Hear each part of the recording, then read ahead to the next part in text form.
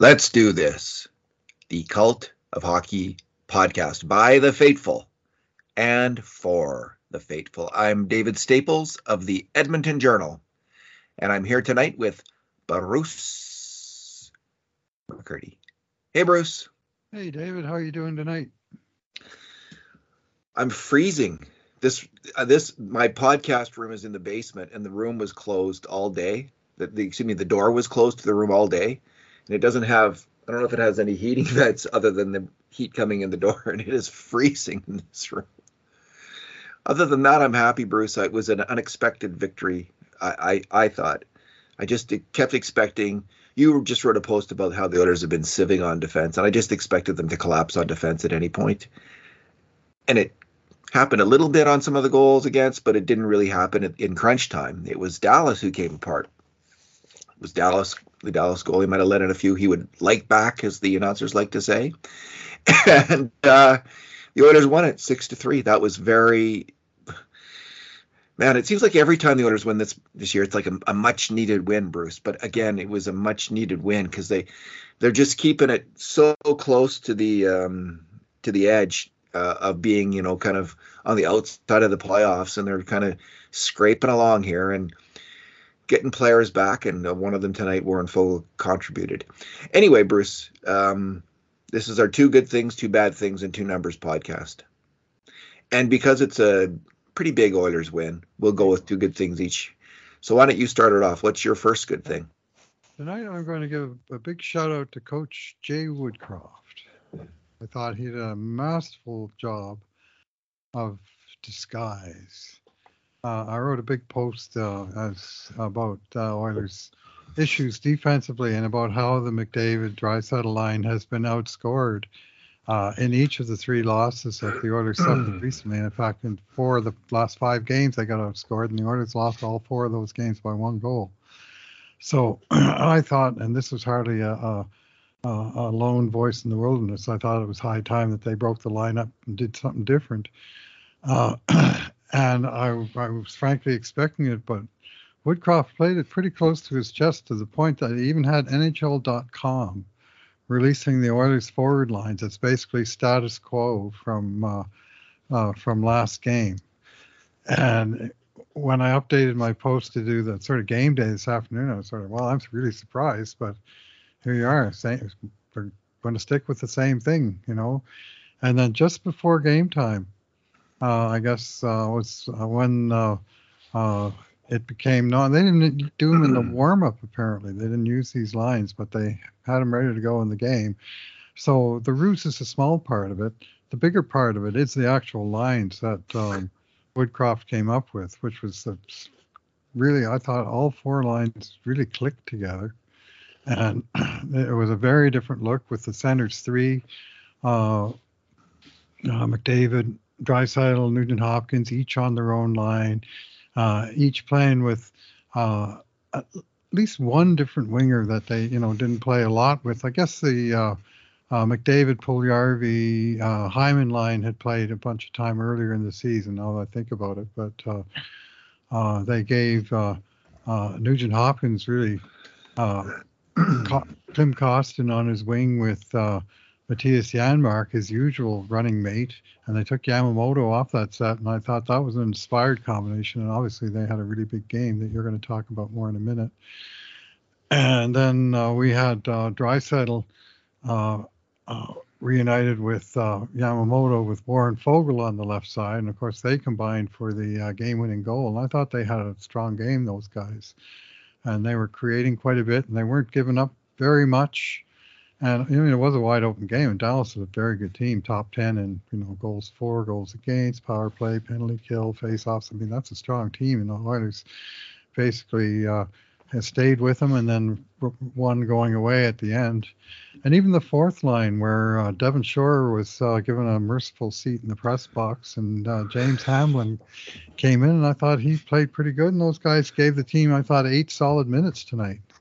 Didn't give up a whole lot, and created a little bit. And Dylan Holloway was throwing his weight around a little bit, and so I really thought All four of the new lines were effective, and I just thought it was a refresh that the Oilers badly needed. So credit to Woodcroft for getting it right, and credit to him, I think, for the sly way in which he introduced that, which may have caused some sort of in-game consternation on the part of Dallas and their head coach Pete DeBoer, who, for whatever reason, is one of the coaches in the league that I personally dislike.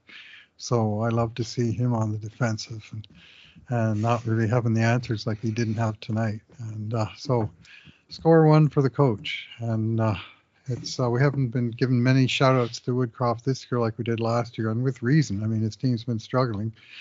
But they didn't struggle tonight. They played a good game. They deserved to win it, and they won it. Maybe it's his dour face, his DeBoer's dour face. He's very serious looking man, crabby looking. Anyway. Now, Laviolette's another one, but there's a specific reason that I have it on for Laviolette, because of course he coached the Hurricanes in the 06 Stanley Cup Finals. So. Yeah. Yeah, good for Woodcroft. Those were good lines, Bruce. And I'm gonna the magic came from two lines in particular in the end, Draisaitl's line and Nugent Hopkins' line. And I'll start with Draisaitl's line because they got the winning goal and just that play itself. Okay. Leon had an up and down game. He had some defensive mistakes, but he drove the team on a night when Connor McDavid was really quiet. Leon made major contributions to 6 grade A shots at even strength. The grade A shots overall were 13-13. So Leon was, in fact, the prime offensive driver on the team, although he didn't have the most points or goals. Right. But he was in on the key goal where Warren Foegele, who had a pretty quiet game, that line had not been outstanding. They got better as the game went along. Yamamoto missed a few chances around the net, flubbed a few chances around the net. But Draisaitl and Yamamoto like playing together. Anyway, Fogel's going in there. He hadn't done much all game, and he gets in there hard on the forecheck, and he forces a turnover from the Dallas defenseman that goes right onto Leon's stick. That's not the guy you want to turn the puck over in the offensive zone to Leon Draisaitl, second leading point scorer in the NHL.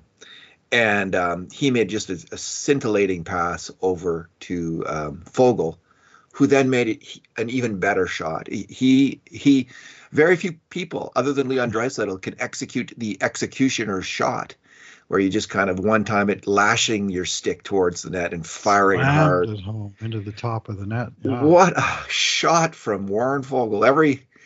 Every dog shall have his day, and every cat will mew. That was an incredible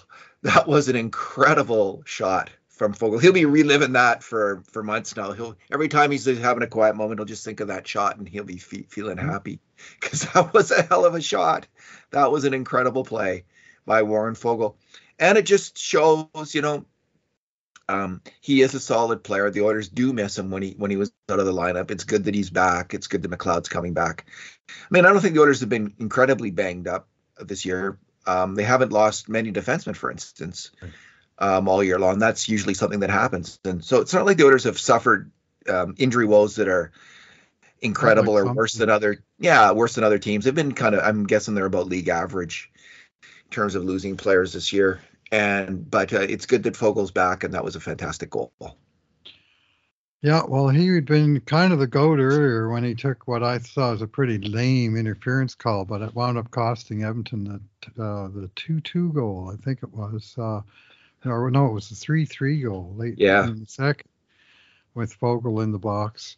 One of a series of lame calls. And now it was Foegele, I think it was Foegele who drew the penalty on Tyler Seguin early in the second period that led to Edmonton's power play goal. So there's that. So I guess that he evened up on that. And that also was a pretty lame call. Like all the penalties that were called in this game added up was worth about one minor penalty. Anyway, they wound up sawing off 1-1 on power play goals, so we can say that really was a non-factor, other than it was aggravating at times. man, Zach Hyman, that penalty he got for trying to stay onside. Oh, I think anyway. that was a penalty though. Like he did clip him. He was just hustling to get to the blue line and just incidental contact. But anyway, nonetheless, I mean, I didn't like because they called it. I didn't like the call on Foegele at all. Like compared to normal interference, that was crap. I mean, come on. Connor McDavid's interfered like that every shift 3 or 4 times. Like it's ridiculous that Foegele would get called for that. Well, there was four interference penalties in this game. I mean, anyway, that was on the agenda tonight, apparently. Anyway, I don't want to get too sidetracked on that stuff. I'm just saying, Foegele drew a penalty. He took a penalty. Both ones were kind of marginal calls, and both lethal power plays converted it into a goal, which is, it stings to take a cheap penalty against a team with a really strong power play. But the good news for Oilers fans is nobody has a stronger power play than your Edmonton Oilers, and they proved it yet again tonight. The quick conversion of their first chance. Historic power play, eh? Yeah. And that was what is that? Was that your second good thing, or what are you going to go with? Okay. No, that was. That was a pretty good thing, but. Yeah. No, I was just kind of expanding on your comment there. Yeah. So. Go ahead. What is your second good thing? My second good thing is just the play of the foot soldiers. Like I say, the new deployment allowed players to get involved a little bit, and we had some funky things happen tonight. Like Markus Niemelainen, number 6 defenseman on the team, and defines the third pairing no matter who his partner is. I would say +4 in this game. With a shot and, of course, with 4 hits, which is his big thing. But just a whole lot of good, solid grinding. And I thought, just moving the puck in the right direction. And he and Evan Bouchard had, the shots on net when they were on the ice 5-on-5 was 10-2 for Edmonton. And I thought Niemelainen was, decent at the offensive blue line, nothing special, but he did smart things with the puck. And in the own zone, he put up a battle. He took a couple of hits and he dished out a few and played a solid game. Jesse Puljujarvi, that's been taking all sorts of abuse in various corners of the internet and the media. Had, I thought, a tremendous third period. He made, by our count, David, 3 different major contributions to grade A chances by the Oilers, all of them by winning battles, and that's his game, including a great play on the McDavid goal where he came, the puck came around the wall, and he was guarding the middle of the ice, and he had to get on his horse from just across sort of the center line of the ice, all the way to the right wing boards to saw off the battle. When the puck came around, the defenseman was there to keep it in. Maybe it was Suter, anyway, whoever the left defenseman was for Dallas.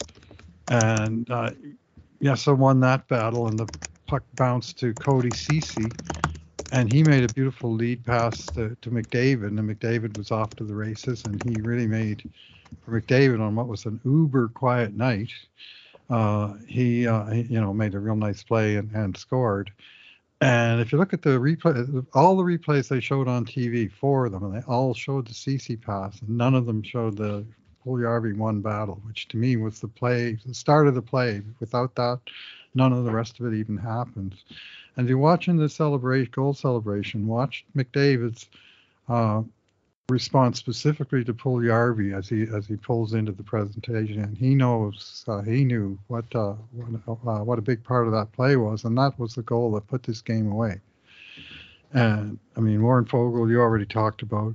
Obviously, you're going to talk about the third line with Nuge, with Kostin and Janmark. Those guys came up with big games, and the fourth line just chipped in with a solid performance. So to me, this was a 19-man effort. I think the team as a whole played well, and if anything, it was the star players who were kind of having a lesser than normal night, and the rest of the lineup that really chipped in with a strong effort. Yeah, I liked the. I just thought the one line really stood out as quite a bit better than the other lines, and that was Nugent Hopkins, Janmark, and Kostin. And I'm not surprised that he kept Janmark and Nugent Hopkins together. Janmark, he has been playing very strong two-way hockey, and he just hasn't been rewarded with points, goals or points until tonight. So it was nice to see that happen, and it's nice to see him get a few points because he's been playing well. And if a forward only has 2 or 3 points, it looks like, after 20 games, it looks like he's been crappy, right? So he hasn't been. Yeah, and he hasn't been. No, I think he's actually been pretty good. And let's see what he has now. He's now got 6 points in 20 games, so that looks a lot better than doubled his season total. Doubled it. Game.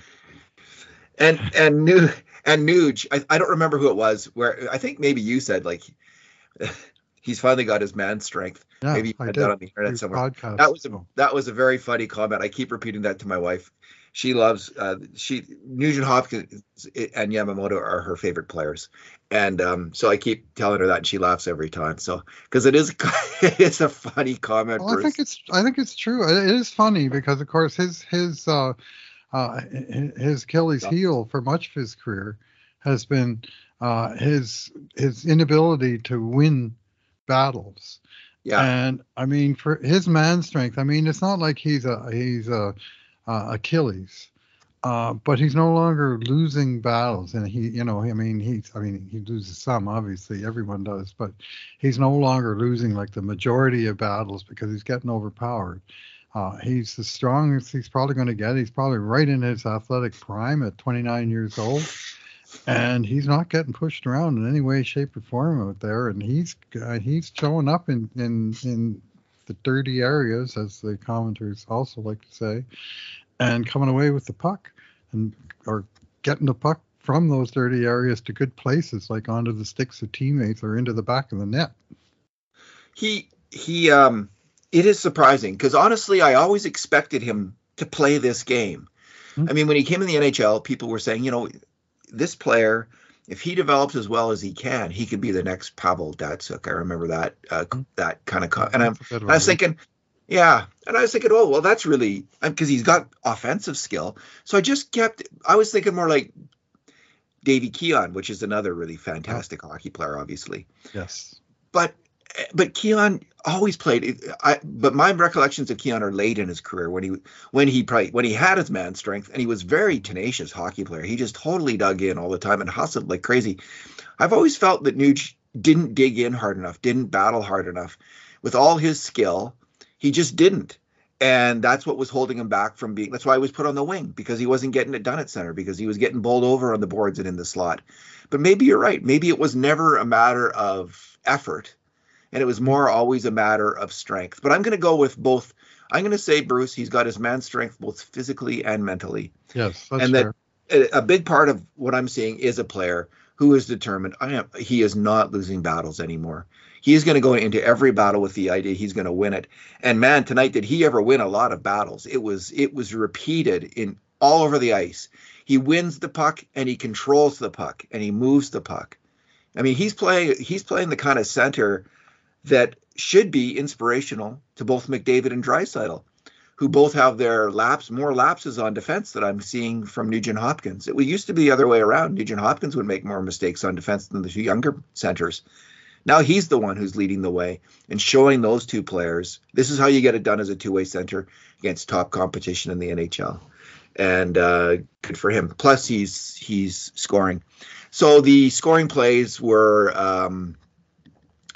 they weren't, and Kostin, I'll just focus on him for a second. He's a big guy who can protect the puck and make smart plays with it. I was impressed actually tonight with the intelligence of his passing. He would get the puck, he wouldn't panic, and he would make a nice play. And that was on the first goal we saw it. He took it around the net. Nugent Hopkins went hard to the net, right into the blue paint, took a player or two with him.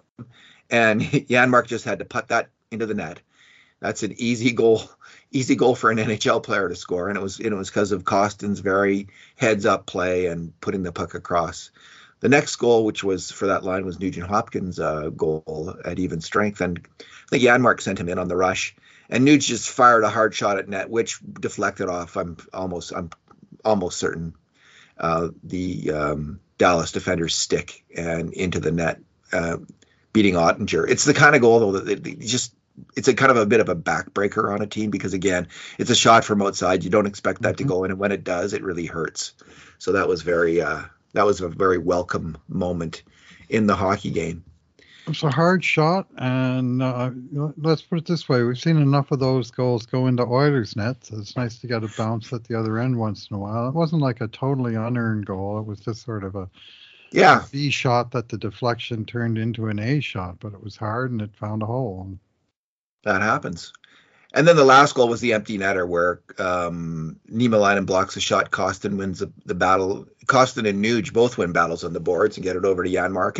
And again, I just felt it's fitting, right? He is such a smart hockey player. He's a good hockey player. He's been involved actually in creating a lot of grade A shots. They just haven't gone in. So he got a point off in an empty net shot from outside, where, some players, Josh Archibald would have missed that one.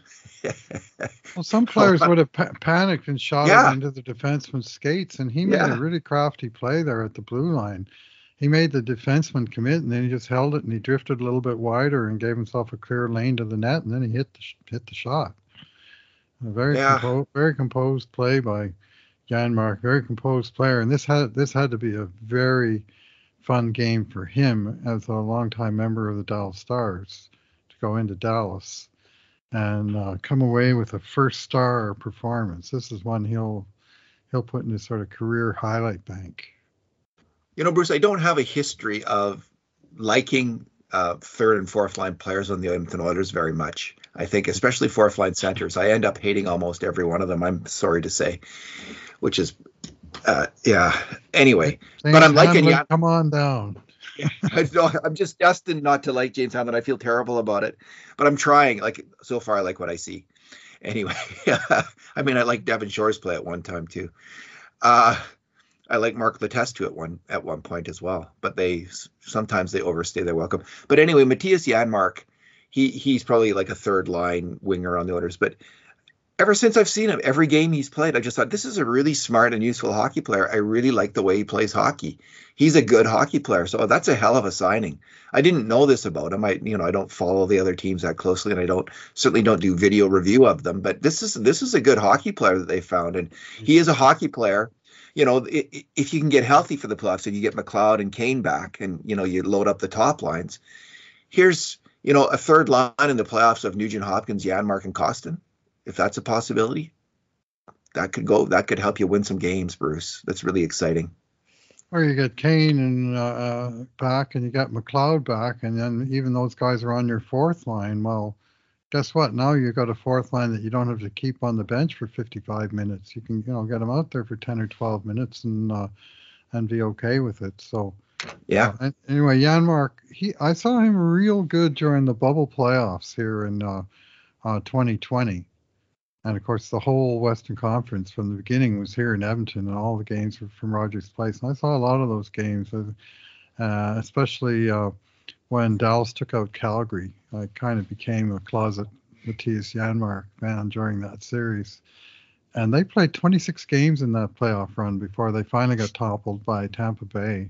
And a lot of, they won 3 Game 7s, I believe. Anyway, they certainly had... they had an extent. There was 5 series, I guess, for them. So they had a long, hard go at it, and he just impressed me as just a smart depth player who wouldn't hurt you, and every once in a while he could do something offensively and kill penalties and win board battles. And I'm seeing that same player here, and I'm liking him quite a lot. And it's all of a sudden now with this performance, he's got 6 points in 20 games. Yeah. And all of a sudden, that's decent bottom 6 production, because he never sees any time on the power play. And so he's got to get all of his points at even strength and maybe the odd one on the penalty kill. And tonight, even the empty netter. That line and defense pair wouldn't have been out there, but they iced the puck, and then Dallas pulled the goalie, so they were Oilers were stuck with their, third line and third pairing, and it took them 15 seconds to ice the game. So, job well done. Bruce, what is your bad thing? This is a tough one, David. I know you got. I'm going to let you rant first, and I'm going to focus on my bad thing, if you don't mind, because I already kind of ranted on the refs, and I got no Oilers I'm going to scream and yell at. I think you got one, so you go for it. Well, I think this was another bad game from Darnell Nurse, and what I'm noticing. Here's what I noticed about him overall, Bruce, because I was watching him closely the way he's playing, and he's been playing heavy minutes. And what I see is a player who no longer really hustles on defense. He seems like he's conserving energy. And there was one play in the second period which really defined it. They were in the Dallas was in the Oilers' end, passing the puck around, and the puck they had rushed it in and took it around the net and was going to come back out to the slot. And instead of quickly identifying the player in the slot, I think it was I'll just give me a second. I'll get you his name in a second here. Wyatt Johnson, who had just scored a goal, just previously scored a goal. He was wide open in the slot, and Nurse he took too long to identify him as the danger man, and then he finally moved over to him instead of just being wired into the game and hustling over to get onto that guy before he can get off the shot. Now he missed the net on the shot, but he could have easily scored, and it's because Nurse was late to him. And this is, I think the fundamental problem is he's developed some bad habits because out of conserving energy, he's not alert enough. He's not thinking I got to hustle. He's thinking I got to kind of conserve energy so I can stay out here for half the game, which is what they're asking him to do. So I just think they definitely need to cut back his ice time, which they did tonight. He played less tonight. I think he played 23 minutes, and he's got to go hard every second he's out there. Don't leave anything on a shift. Don't conserve energy and just have, they've got it. Woodcroft and Manson have got to play other players then, because this isn't working out. We're also seeing, the first play that got me going was Draisaitl got beat around the net, and the Nurse went down because he thought there might be a pass into the slot. But again, he's down on his belly, and then the guy went around the net and set up the scorer in the slot. Nurse's man, he's down on his belly. I mean, how many times now have we talked about this, complained about this? This is a tactic, it is clearly not working. It's clearly not working. It almost cost the team on that play. He's lucky, people would have been. I was already screaming. I'm not on Twitter. I'm sure it was a crap show on Twitter the second that happened, because people have had enough. And someone's got to talk to him. There needs an intervention. Like, his best friends have got to get together. Like, don't do that anymore. That tactic is not working. It's not a good play. You're much better off there now. You're a big, rangy guy with quick feet. Stay on your feet and make the play. Stay on your feet and make the play. And make the next play. And make the next play. Don't take yourself out of it so you can't clean up the mess later. Because on that play, he was down on the one post, and the guy just went right around the net and made the pass from the other post to Nurse's man, who was like 8 feet right in front, and he slammed it on net, and Skinner made a great save there. That one was in the net. So maybe what he needs is some time with Coach Eddie Shore, who was famous for not liking goalies who went down to make saves and always threatened to tie them by their necks to the crossbar. So I think he did that, Bruce. He just didn't threaten. He actually did it. Yes, I think he did that. It's true. This is a different era. The Springfield Indians of the AHL, and they were an unaffiliated. They had no National Hockey League team, so Shore was in it to win it. He was there, wasn't there to be a feeder team for anybody else. I mean, he'd sell players for profit, but he was there as a fanatical hockey man. This was the era of intimidation and rampant bullying. All the anti-bullying stuff in schools now. Yes. Okay, it flows directly out of our culture of, from the 1900 to 1990, just the rampant bullying that was going on in life, schools, business, everywhere in the world, which was horrible. All right, I'm wearing Nurse. my pink shirt day, anti-bullying shirt from Pink Good. Shirt Day tonight. Now that we mention it, anyway, I think some sort of intervention, like because he does it so by rote that as soon as there's an emergency, he drops down to the ice to try and take a lane away or try and cover as much ice as he can. Well, but by making himself horizontal, he takes himself out of the play vertically, and he takes his skates, which are one of his prime strengths, out of the play. So It's not working. I know, and on the Wyatt Johnson goal, David. Yeah, I was going to absolutely wicked shot by the 19-year-old kid. But Nurse went roaming, and not in a bad way, I didn't think, but he got all the way up onto the right wing corner, and then when the counterattack came, it came up the right side, and he was kind of in the middle of the ice, kind of near Ceci, and he did not recognize the danger. And by the time he took a step towards Wyatt Johnson was gone and in on net, and he just rifled a great shot home. And just a small mistake, but in the NHL, small mistakes get punished. And this one, I don't think it was a small mistake, Bruce. This is one of these times when I don't know what's going on.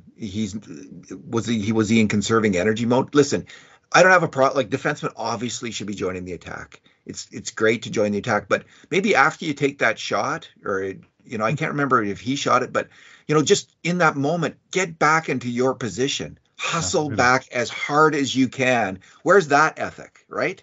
The hustling back as hard as you can into your position, because Klim Kostin was covering for him, and Wyatt Johnson went around Klim Kostin like he was an NHL rookie forward who can't play defense, which is exactly what Klim Kostin is. Can't defend backwards. I mean, it's ridiculous. Like, Darnell's thinking, oh, maybe Klim's got it. He's in my spot. No, he doesn't have it. That is, it's okay to rush the puck, but get the heck back and get in your spot. You come up through the middle of this. He could have done it too. There was time to do it. So I just found, I'm finding the habits that he's developed. And again, I think it's through kind of maybe even a subconscious thing where he's just trying to save energy, and he's thinking, I shouldn't hustle all the time. Hustle all the time. Hustle on defense all the time, and then get off the ice. Play conservative hockey and then get off the ice. Stay on your feet, hustle, play conservative hockey. And Darnell Nurse can be an outstanding defenseman who adds to the attack. He's got to define himself this way, Bruce, because we're having like 2 weeks here of Titanic level play from Darnell Nurse. Mm-hmm. And it's starting to turn the fan base against them, including me, I have always been a fan of Darnell Nurse, but it's getting a bit much. I thought he had about 80% of a strong game tonight, but those clangers of mistakes, or where he's down on the ice while they're making things happen around him, was a pretty loud 20%. I thought he was good on the PK. He did make one emergency save where he was down and he actually helped keep the puck out of the net. So. Well, did he? Because it went off him, and then Skinner had to save it, and then Ben hit the post. But he was on that play. He was cross-checked to the ice, so it's a little different. I mean, he was down not necessarily because he chose to be, but because Jamie Benn clobbered him. So anyway, he did lots right in this game, but as you say, it's always been a case with this player, and for years I've been cautioning people, watch the whole player. If you just focus on his mistakes, you're going to hate the guy because he makes a lot of mistakes, and he's always been like that, but he's also always made a lot of good plays, and on balance, hopefully there's more good than bad. Well, lately I would say he's been struggling with that ratio, and he's been getting ratioed in other ways on Twitter. So, and I got no complaints with his effort, but I do, sometimes think it's just spent in the wrong place. But I think he puts his heart on his sleeve and plays hard for this team. And he does. He does. He is a really good hockey player. And that said, I almost gave him a 2. But when I did think about the totality of his game, there were some good plays. He did join the rush a few times, and he had some good Oh, he plays had a on the beautiful attack. And pass to Yamamoto where Yams missed the net. Man, that was yeah, he had some good plays. Like, he's a good hockey player. He needs to settle down, and I really do blame the coaches to a large extent. They just can't play him those. Don't give him those 27, 28-minute games. Doesn't work. It's not working for this player. He's not that player who can. Some players can sit in the rocking chair or will sit in the rocking chair and play that amount of ice time.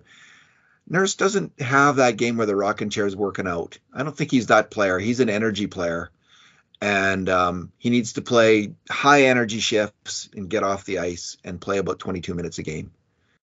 Well, this is a game where Markus Niemelainen played 16 minutes and 29 seconds, and that was a really, instead of the usual 9 minutes or whatever they've been giving him. And he responded.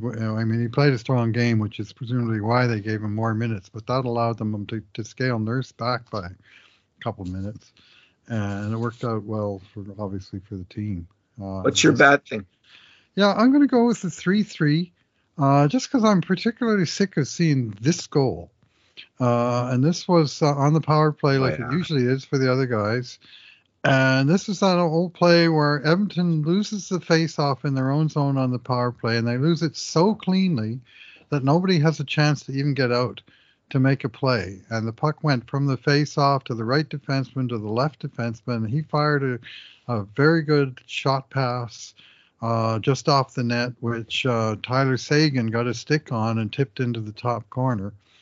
And there was, the small matter of the lost face-off, which obviously you're going to lose some face-offs. And they couldn't contain the outside shot. Nobody was able to tie up Ben's stick.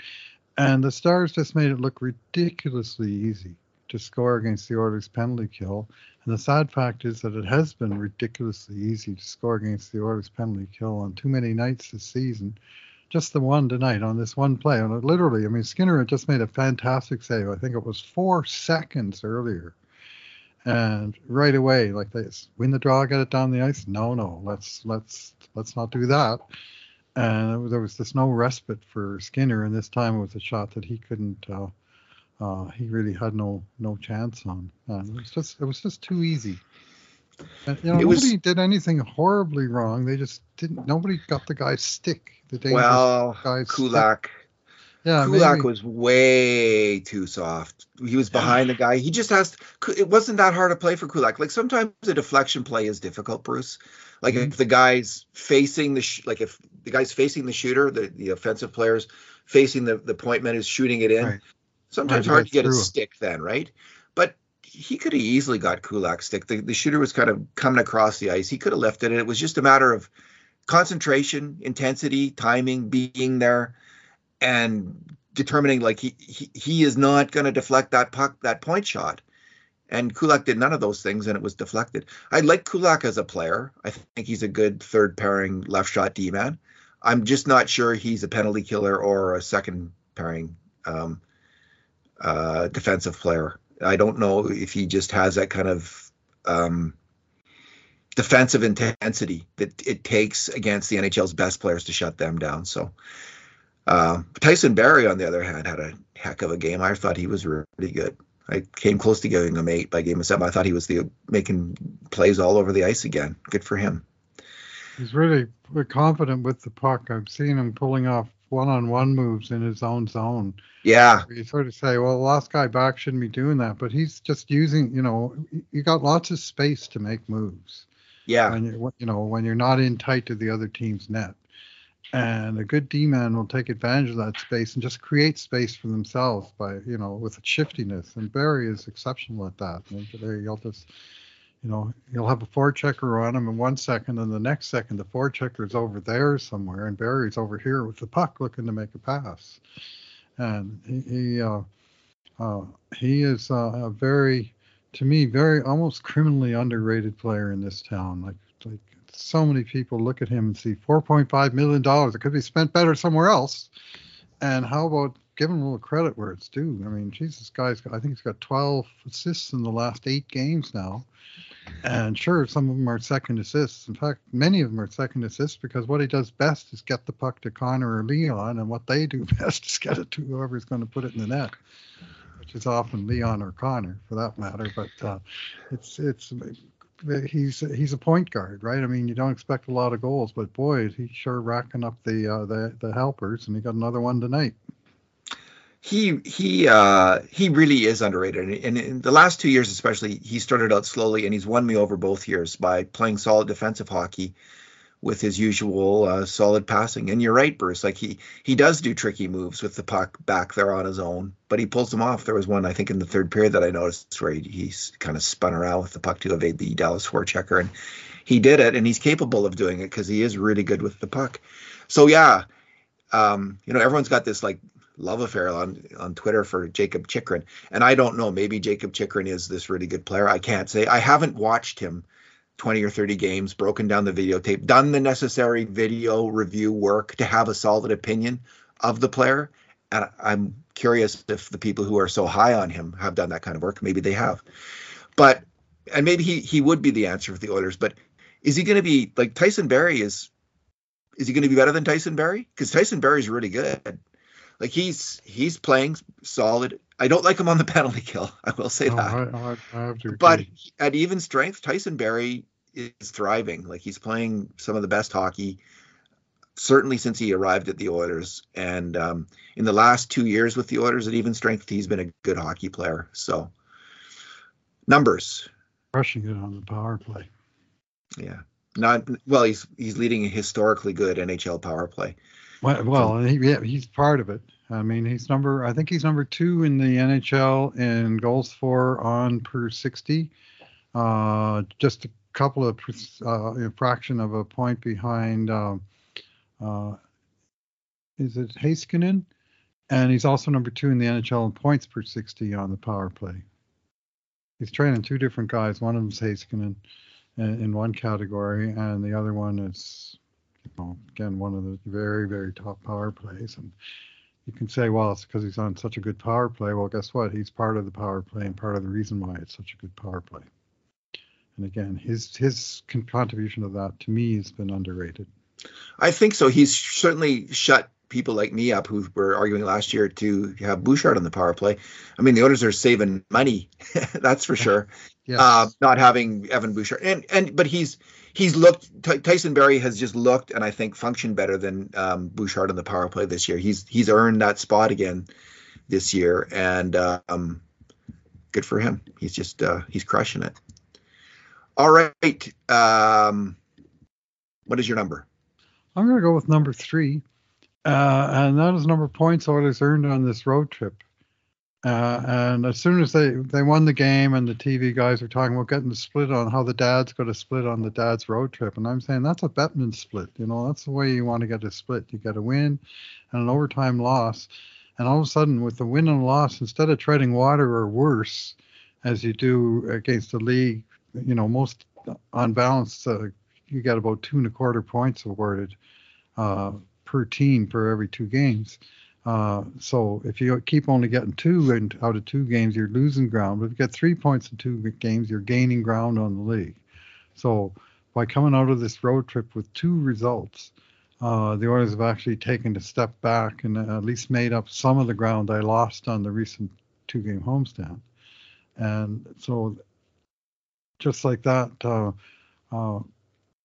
by winning, I would say the unlikeliest of the last 4 games, 1 win, 1 regulation loss, 2 other losses, 4 points, and all of a sudden that 3-game losing streak is almost ameliorated with a single victory because they were able to pick up these extra points in 2 of the other games. And it's I hate it. I hate the rule. I think it's the worst rule change in the history of all the sports that I've watched for my entire life. That's what I think about the betting point. Like I think it affects the integrity of the competition, and that's a very harsh thing. But you got to play to that rule because everybody else does, and so coming out of a road trip 1-0-1 is a much more successful road trip than 1-1-0, and we'll take that 3 points back home and hopefully build off of that. If the Oilers can play like they did tonight, there's more wins to come. All right. That was one of those comments where, I can only say, tell us what you really think, Bruce. I've been telling it. I can point you to articles I wrote at Copper and Blue in 2008 and 09 about how much I hated the Bettman point rule then, and it's never been changed, and it's still wrong. IIHF got it right, and they figured it out in about 10 minutes. But this is the NHL, So you inspired me on my number, Bruce. I went to Natural Stat Trick to look up points per 60 on the power play. Mm-hmm. So this is just individual points per 60. It's the Oilers have kind of dominate otherworldly numbers right now. Unsustainable would be another way of putting it, but they have been. It's the season's almost. Connor McDavid, he's 14 points per 60. Wow. Can that be right? Yeah, 14, he's got it can 14 be. points per 60. He leads the NHL. He's number one. Leon Draisaitl is fifth in the NHL at 10.6 points per 60. And Tyson Barrie is seventh in the NHL, Bruce. Seventh in the NHL at 10.3 points per 60. These are just, Nuge is then just a little bit behind them at 9.1. Any D-men ahead of Barrie, or is he now moved? Charlie McAvoy is ahead of Barrie. That's the guy. At 11 points per 60. So there's only one other D-man who's got more points. Let me just see total assists. And McAvoy's got way more second assists than Barrie in that regard. He's got 7.7 second assists, and Barrie has 5.9. So there you go. Tyson Barrie is crushing it on the power play, Bruce. He really is. And he is a very unselfish player and a smart player. And he's becoming a smart player on defense as well, something I thought I would never say. And I'm going to say this. Darnell Nurse should say, hey, Tyson, how did you turn around your defensive game last year? What did you do? And Tyson will say, well, I just started to really simplify things. I made sure I stayed on my right side of my man in my own zone, and I didn't try to force things up the ice. Oh, think I should try that? Yeah, Darnell, that would be a heck of a good idea at this point. And when he does pinch, which he still does, and he does it very effectively, he's really good at keeping Tyson Barrie. And he's good at going right into the hash marks or deeper to do it. But one thing that has changed that wasn't the case in his early time of his career here is when the defenseman made a bad pinch, all the forwards would get caught with him, and it would be a 2-on-1. Whereas this changed, especially last year, that when defensemen were beaten on bad pinches, there was a forward there, and it was just a 2-on-2, and they usually had it covered. So I'm just going to look up goals per 60 on the power play. Sure thing. There we go. And for guys that played significant minutes, we have Tage Thompson, number one, at 6.06. Connor McDavid, number two, at 5.36. And Leon Draisaitl, number three, at 5.32 goals per 60. 5 goals per 60 on the power play. 2 guys on the team. They're tied for the lead with 13 power play goals each. The only problem, incredible how good is Edmonton's power play. Yeah. The only problem with Tage Thompson and Leon Draisaitl is they're not Canadians. I'd like to see them play for Team Canada one day, but not going to happen. All right, Bruce. The next game is Friday. Yep. Home game against the Canucks. Oh, just big before one. The Christmas. You got to win that one because that'll be a sneaky awful loss. Yeah, you don't want a sour taste in your mouth over the entire Christmas holiday either, right? Yeah, they could lose that one because the Canucks aren't a terrible team; they're an okay team, and they can score. The Oilers just have to bring their game that they brought tonight, and what you want to see is something they can build on. And to me, this was a building block kind of game. I agree. They can sort of say, well, we got more than one way to beat a team. This was a very good team that the Oilers beat. And they beat them with new line combinations. I thought they played a hard physical game, Edmonton, right from the start. Like the thing that stood out for me in the first 10 minutes was the heavy body checking that was going on, and they held their own in that department, and they were in it to win it. All right. Thanks, Bruce. Thanks for talking tonight. All right. Thanks for listening, everyone. How'd the new mic work out, by the way? Your voice sounded like Frank Sinatra on a good day, Bruce. So. Right. Okay. As long as it's coming through loud and clear after the recent fiasco, that's good. It's less, to me, it sounds at least a little, it doesn't like it does sound more dulcet, like less tinny, like more softer tones, and it sounds really good. So good. The Frank Sinatra comment was just a little bit of hyperbole, but not much. All right. Thanks again, Bruce. Thanks for listening, everyone. And in the meantime, and in between times, this has been another edition of the Cult of Hockey podcast. That was our mandatory 1950s pop culture reference.